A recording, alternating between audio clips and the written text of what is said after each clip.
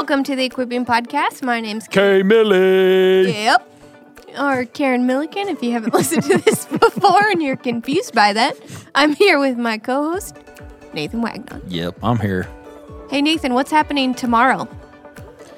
Well, we're recording this, so whenever this gets released, hopefully it will have already happened. Yeah. But time now, we're supposed to be having a baby tomorrow. Woo! Baby number 4! Yeah, baby Joy. Yeah, baby Joy. We're excited. So, You won't hear a podcast for a while.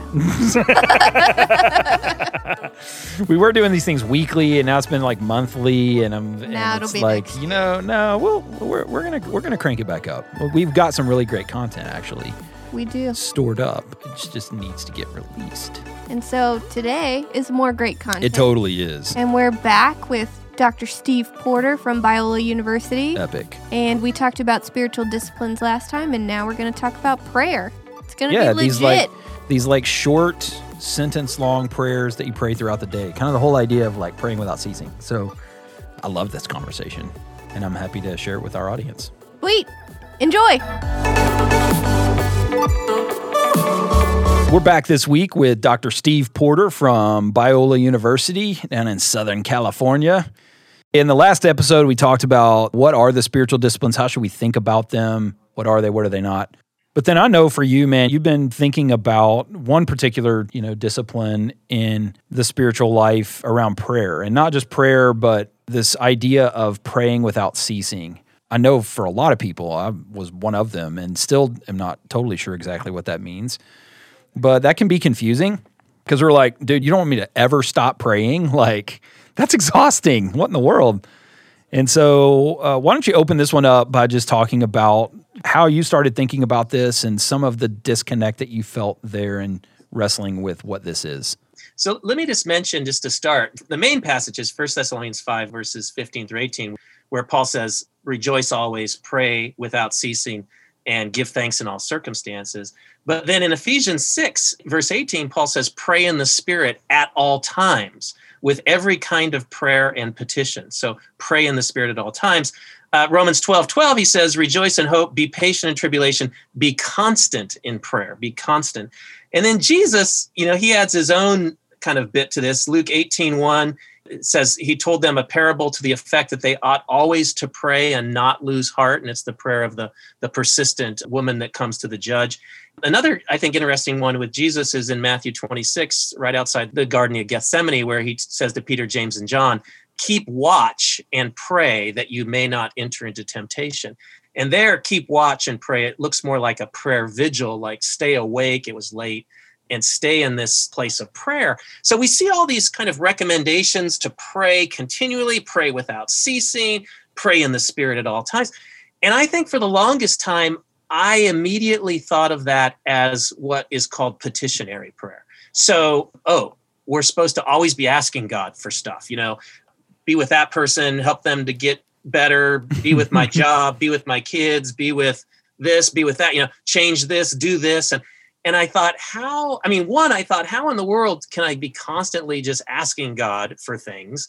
And then two, doesn't that kind of just turn God into some sort of magic genie in the sky or whatever, who's supposed to kind of... some vending machine that's dispensing stuff. Yeah, right. And I just thought, is that what we're supposed to do? So I just didn't know what to make with this idea of pray without ceasing until I started recognizing, well, actually, someone else, a friend of mine, actually gave a little talk on the short prayers of the Bible.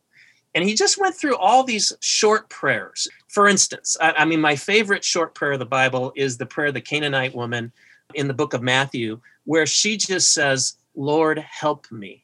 It's a good prayer. It's a good prayer. And I there was probably about a year or two in my life where I think just about the only prayer I prayed was, Lord, help me. And I often would pray it kind of palms up, like, Lord, help me. It was a time of desperation, of confusion.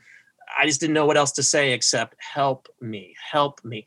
And yet I probably prayed more using that prayer than I had in all the other long prayers I prayed. There was something about that posture of Lord, help me that kept me prayerful. And when I think about prayer, at bottom, prayer is really a posture of dependence and receptivity and ultimately submission. And I know that word can be loaded, but this posture of, Lord, I need you. Lord, help me. Lord, I receive your love.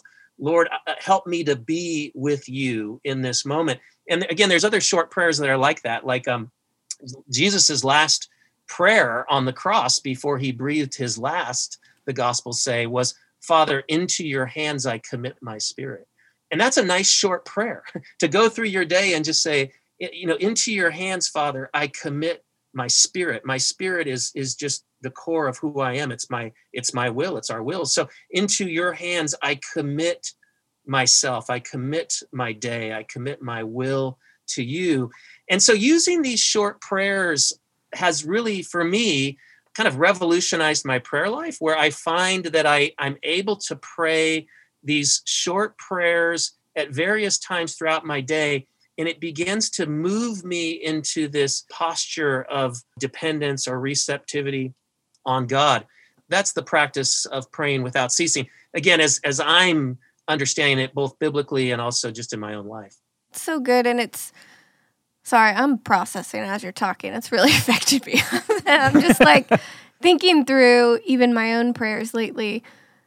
It is a lot easier to ask God for things than to commit your spirit into his hands, right? Like there is an ease to, hey, God, give me this job, or make this thing go through, or I ask you for this to happen, versus surrender. Surrender is hard. And I've even felt that in my prayers over the last week of there's a tension of, can I actually release this control that I think that I have into your hands, trusting that your way is better? And a lot of times I struggle to pray because I don't want to surrender, because I don't want to release control, because I think that as long as I hold on, it's still within my reach and not in his. And there's just something so wrong with that. And a continual practice of letting go, of humility, of humbling yourself to his way, that's a game changer. Yeah. Yeah, it's been an interesting week. Over the past couple of weeks, Kabul has fallen, and the past 10 days for me have been really crazy. In fact, by the time this gets released, this hopefully will have been resolved. But as of right now, at the time we're recording this, my personal interpreter, who's been in multiple firefights with me, is currently trying to get out of Afghanistan. And the Taliban are actively looking for people just like him, are arresting them, in some cases executing them. And the past week, it was a frenzy. I've talked to people, hundreds of people, trying to get my guy out of Afghanistan. And it's been exhausting. But I found myself, just to use as a practical example, Karen, at one point one day, I was just exasperated. I was angry, I was frustrated, felt helpless, And there was one guy that I'd been talking to who was running private charters in and out of Kabul. And I was pretty confident that we were going to get my guy and his family on one of these planes. And I had reached out to the guy to try to confirm some stuff and trying to get my guy through security into the airport. And everything just kind of collapsed and fell apart.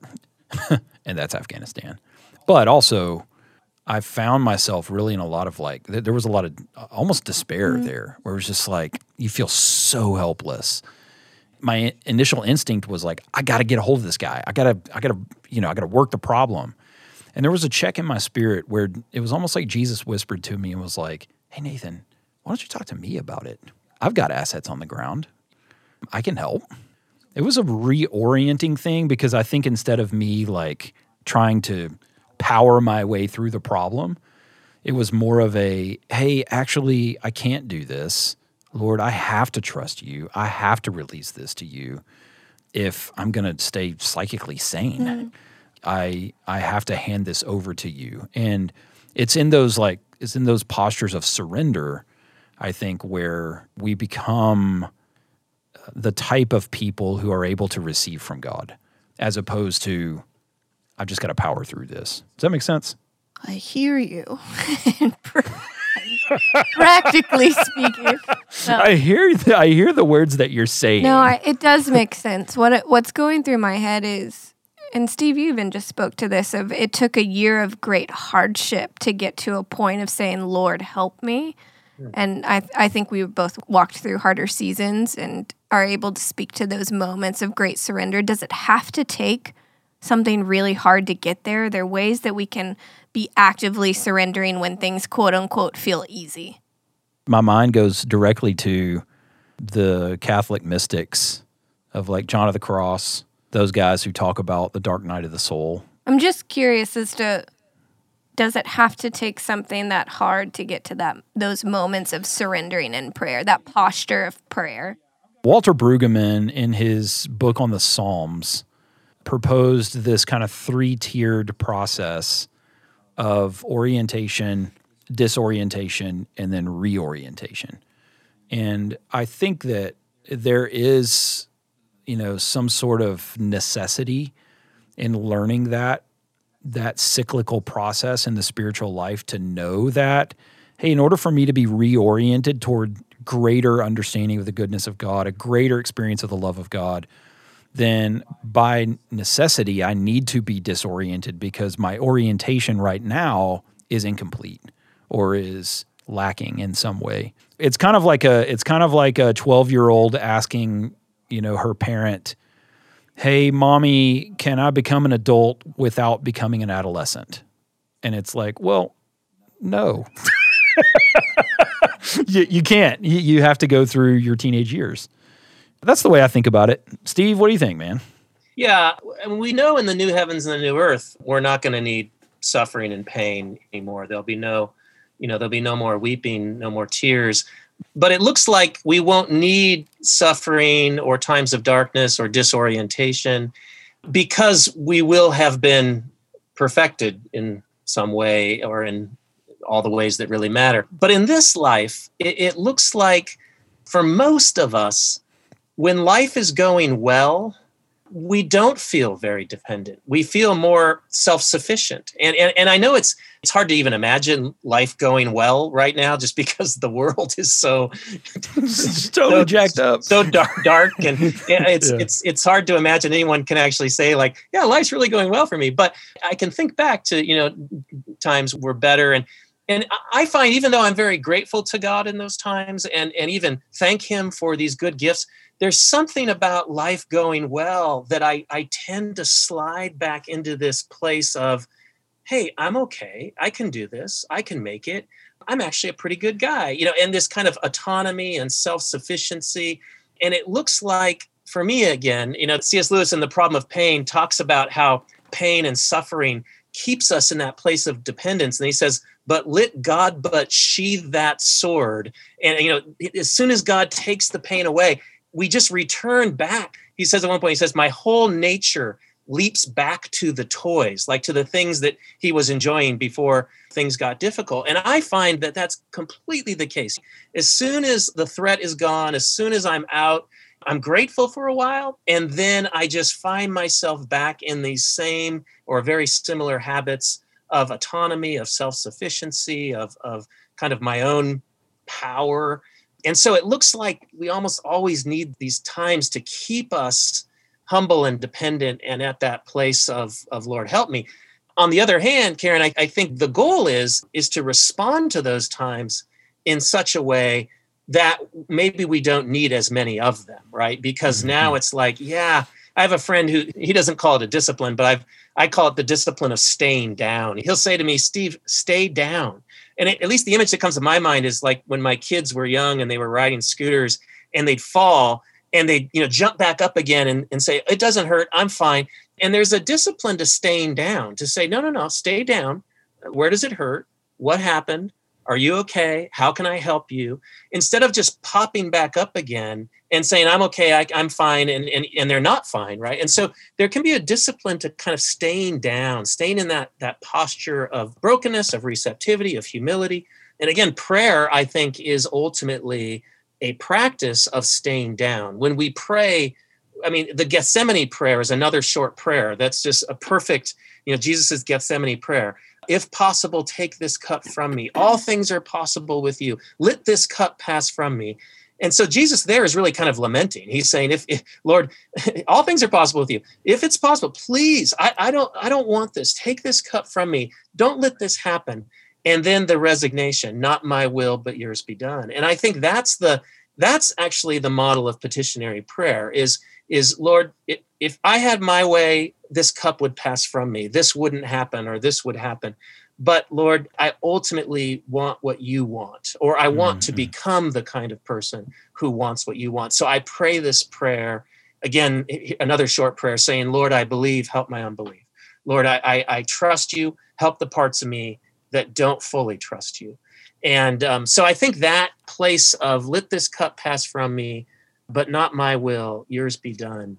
That's another prayer that we can adopt throughout our day. I often, when I am praying petitionary prayers, I'll often somehow end with that. And I know that can be kind of, but not our will, but yours be done, almost like a trite thing to say. But again, if you really kind of feel the weight of that, it's like, really?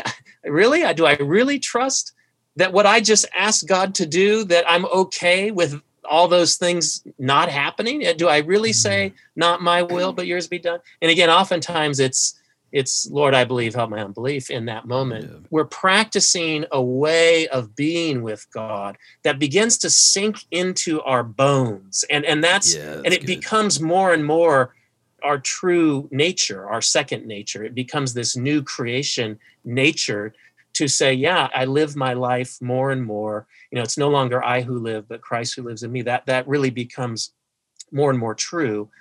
Yeah, absolutely. I think about a friend of mine, if you're listening to this, shout out Chris Hatley.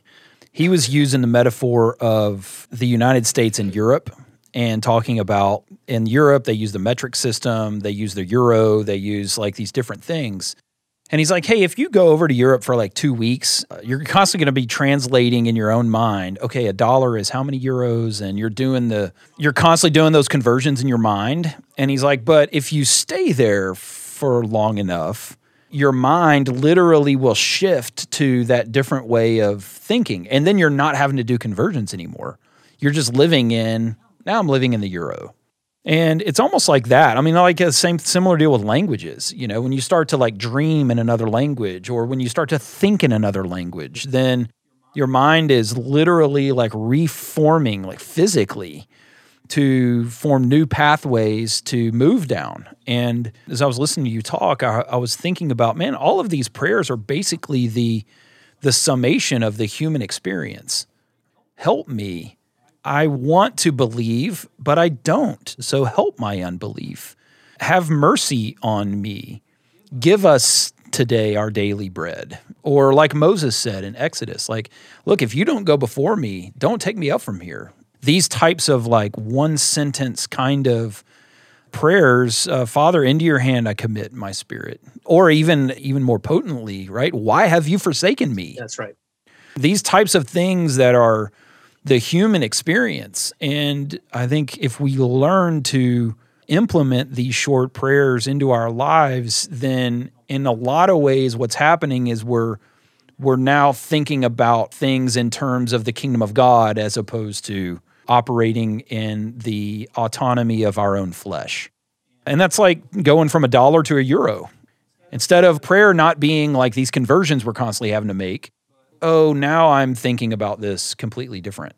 And I think that's the point, right? Yeah, that's well said, Nathan. I think that's exactly right. And I like those examples. The example I thought of, speaking of Europe, England was, my wife and I lived in England for 2 years, and we got a car over there. And so I learned to, drive on the other side of the road. Yeah, the right side of the road. But on the right side of the car, the hardest thing was this car was a manual transmission. So it was a stick shift. So I had to shift with my left hand.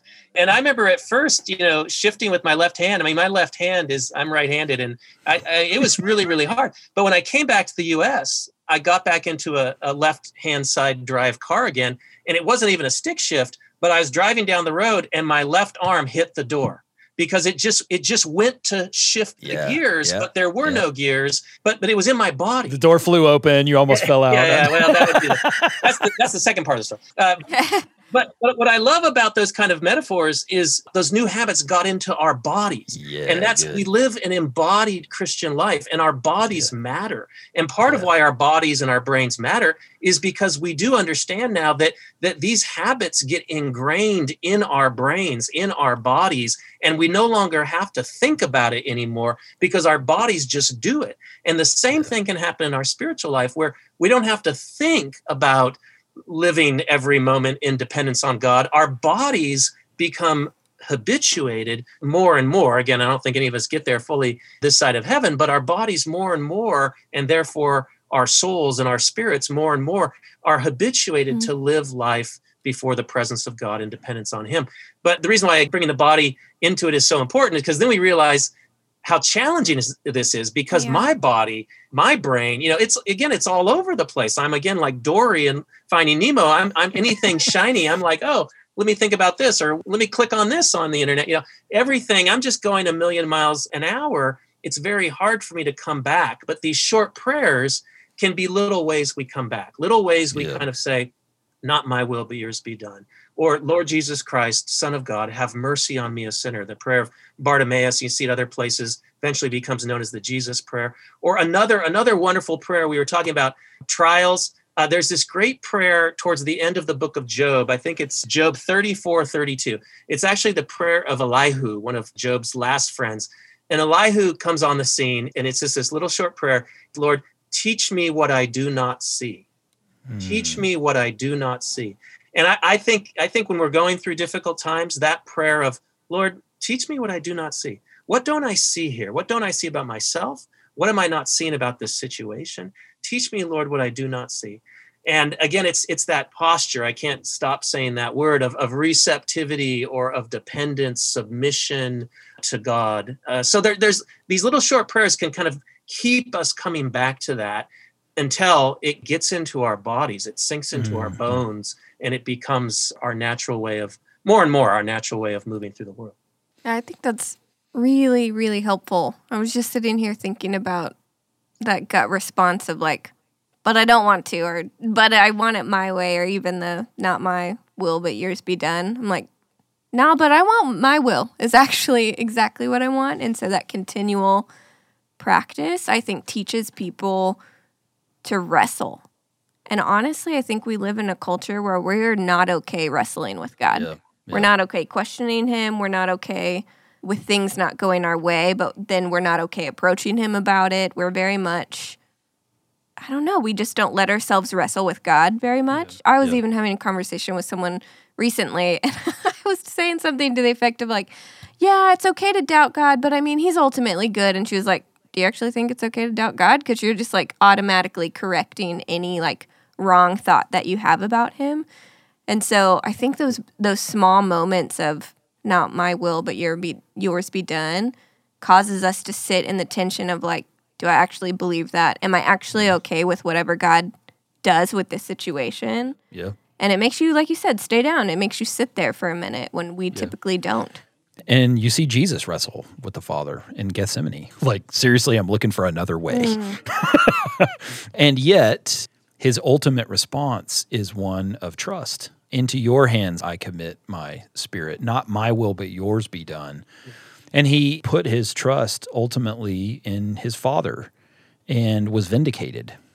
That heart of Christianity, the substance, the essence of it is that communion with God in such a way that our ultimate response to Him in the wrestling is, into your hands I commit my spirit. Oh, it takes me a long time to get there sometimes. Yeah, totally. You know?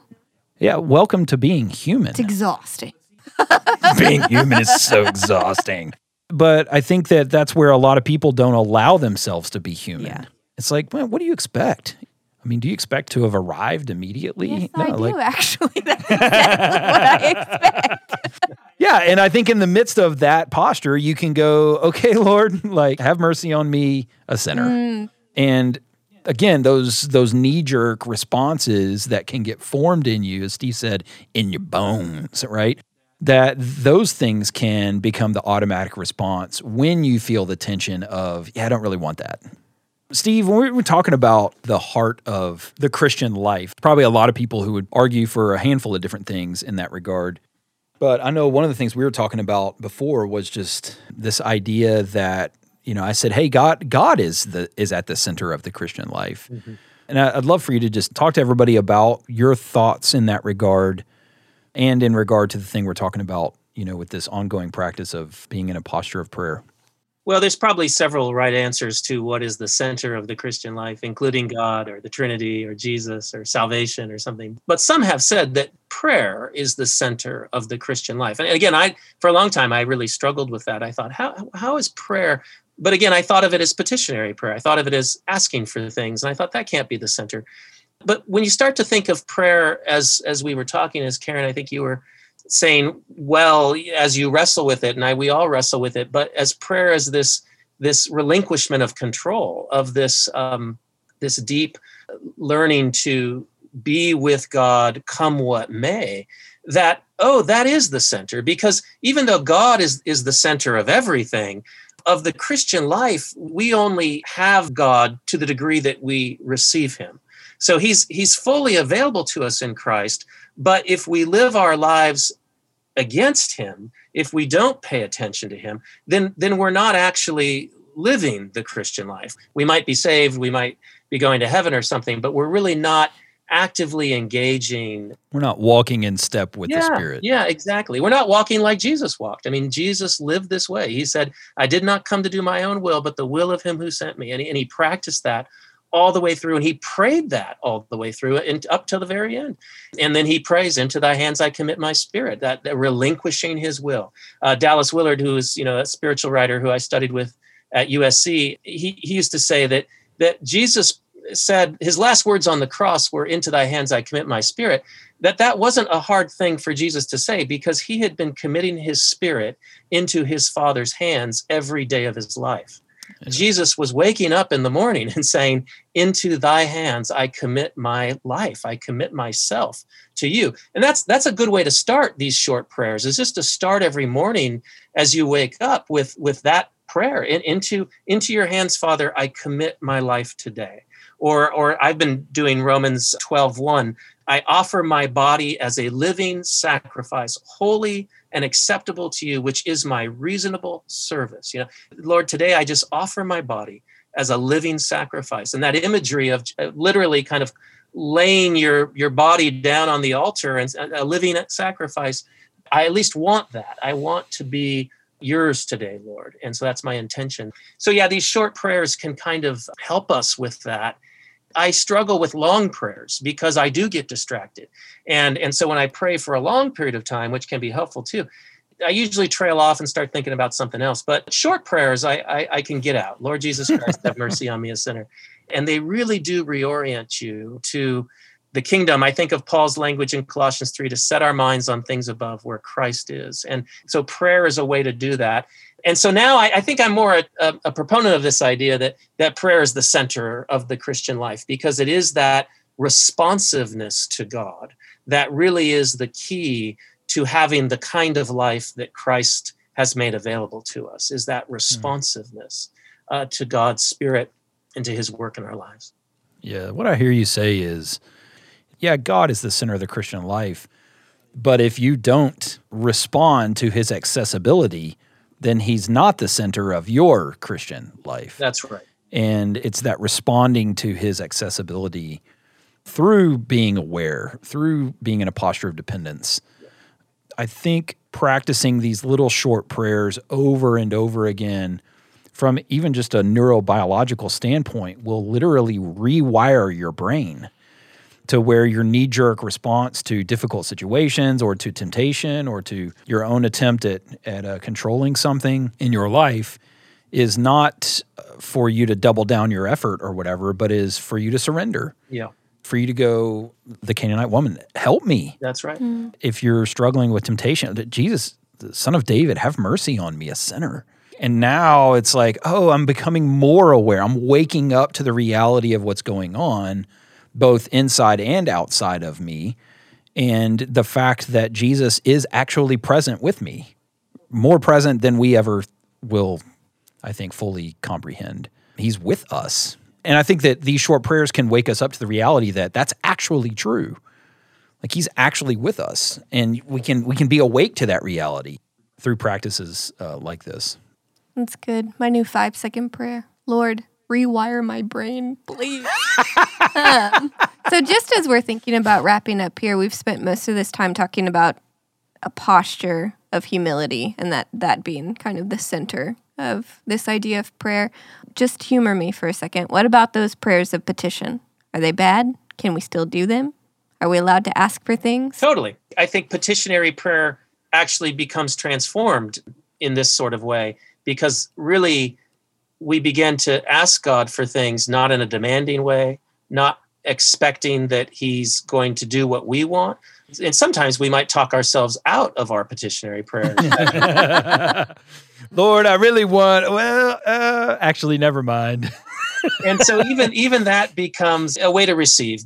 Again, if petitionary prayer is actually modeled after Jesus's petition in Gethsemane, which is, this is what I want, let this cup pass from me, but not my will and yours be done. Then if that's really the model of petitionary prayer, then ultimately God always does answer our prayers because our prayer is always at the end, but Lord, I want whatever you will. And I want to become the kind of person who's able to accept whatever you will. And again, I realize in saying that, that's a lot easier to swallow when we're talking about, I really want to buy that car. Please, Lord, make it possible. Versus, I really want my loved one to be healed of this terminal, illness. So these things are very challenging to wrestle with. And that's why we need one another and we need the body of Christ. We need equipping ministries like what you guys are doing to help us kind of understand how this works in all seasons of life. Lots of prayers don't get answered the way we want them, and that's very painful. Yeah. And even in the midst of that pain, the reality is that Jesus has gone before us, even in that pain. He has gone before our loved ones who don't get healed, right, in death. And he has gone before us ultimately in the resurrection. And that's why for the Christian, even if our prayers go unanswered now, all of them ultimately will be answered in ways that we can only imagine. I mean, I think of 2 Corinthians chapter 1, right? All of God's promises are yes and amen in Christ.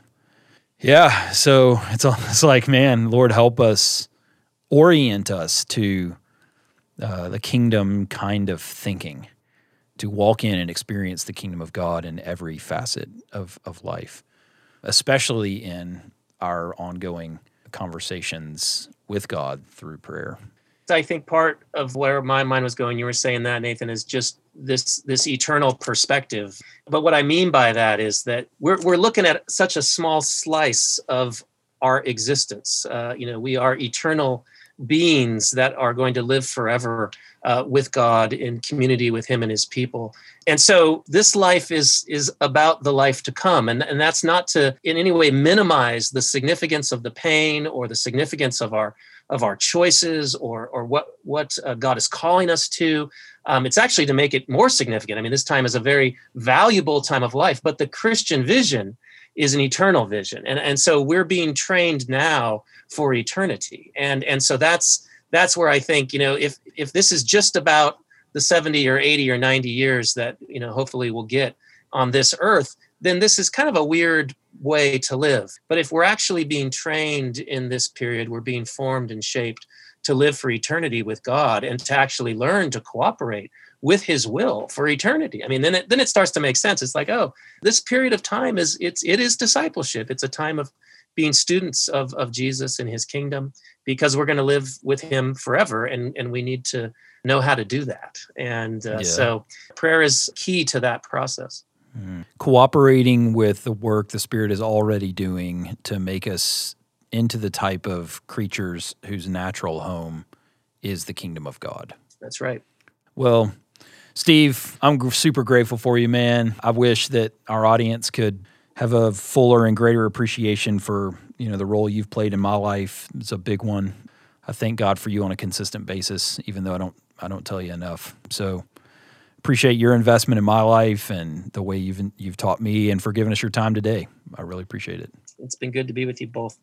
why don't you pray to close our time? Lord Jesus, I do thank you for the reality of you.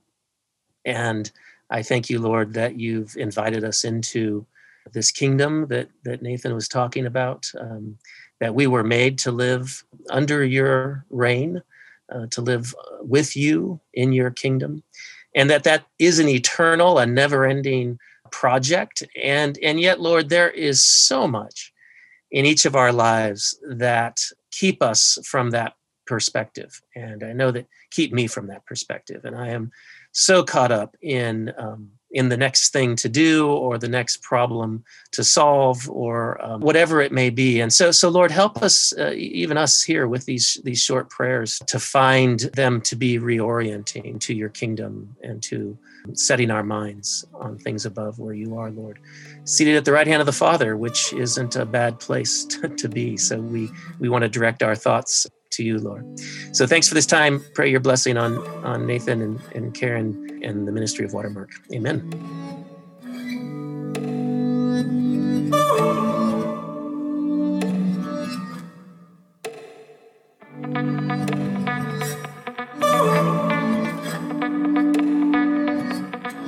Thank you so much for listening to our podcast on prayer. Please make sure you like, subscribe, post, reshare, all the good things. Wait, who are you? My name is Jared Stevens. I'm the new guy. Oh, okay. All right, sweet. Yes, sir. Continue. I will personally be sending this to my grandma on her Bible study for all of her ladies listening to. Hey, what's your grandmother's name? Her name is Frankie. Frankie? Frankie Farquhar. Frankie Farquhar. He's Scottish. Hey, Frankie, shout out from the Equipping Podcast. I love that. Got you, Mimi. Love it. Sweet. Yes, sir. All right. Check us out. Check us out. Rate us. Email us if you want at equippingpodcast@watermark.org. Bam. Do it. Let's send it. Bye. Bye. Peace.